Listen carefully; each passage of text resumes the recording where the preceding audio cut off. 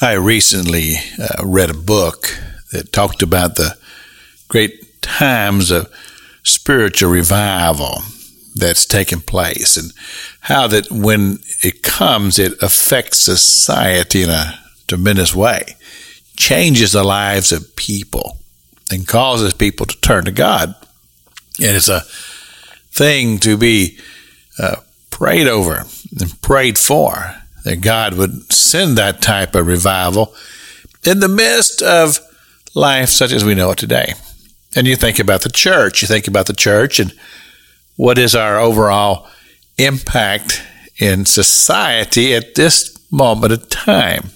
And I believe that always is a question that we have to consider, because the church should always be making an impact in the life and society of its times. This is why Jesus talked about it in Matthew chapter 5. He talked about a great city that's set on a hill, and that should be the church. That's how he described the church. He said, "Ye are the light of the world. A city that is set on a hill cannot be hid." In other words, it's very visible, and the whole world knows of its existence. And oftentimes it comes into the world in such a way that the world actually wants to persecute it, because the world sees the impact of that great city in the hill called the church. And the church should have that type of impact in society.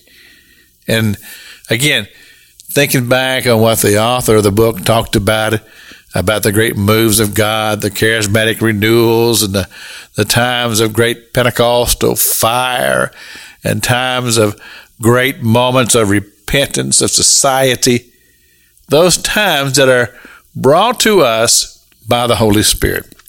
When the Holy Spirit begins to move across the land, and these revival movements are brought about by prayer. They're brought about by people who have a hunger to see God move. Oftentimes, it's not a big group of people, a few who are very, very committed and would pray and just begin to seek God. And of course, this is borne out to us by Scripture, when the Scripture tells us that if we would seek God, humble ourselves and pray, then God would send that renewal to heal the land. Well, I believe that's admonition for the church family. And of course, if you listen to the sound of my voice today and you'd be a part of that number, then you would be a part of that number that would say, I need to take to my knees, and as a church, as the body of Christ, I'm going to commit myself to pray that the Holy Spirit would sweep across the land and help us in times of need, in times of great desperation. Those times, as the Scripture talks about, perilous times. Yes, in perilous times, those are the times for the people to call out to God. It's Pastor Jack King with the gospel on the radio broadcast.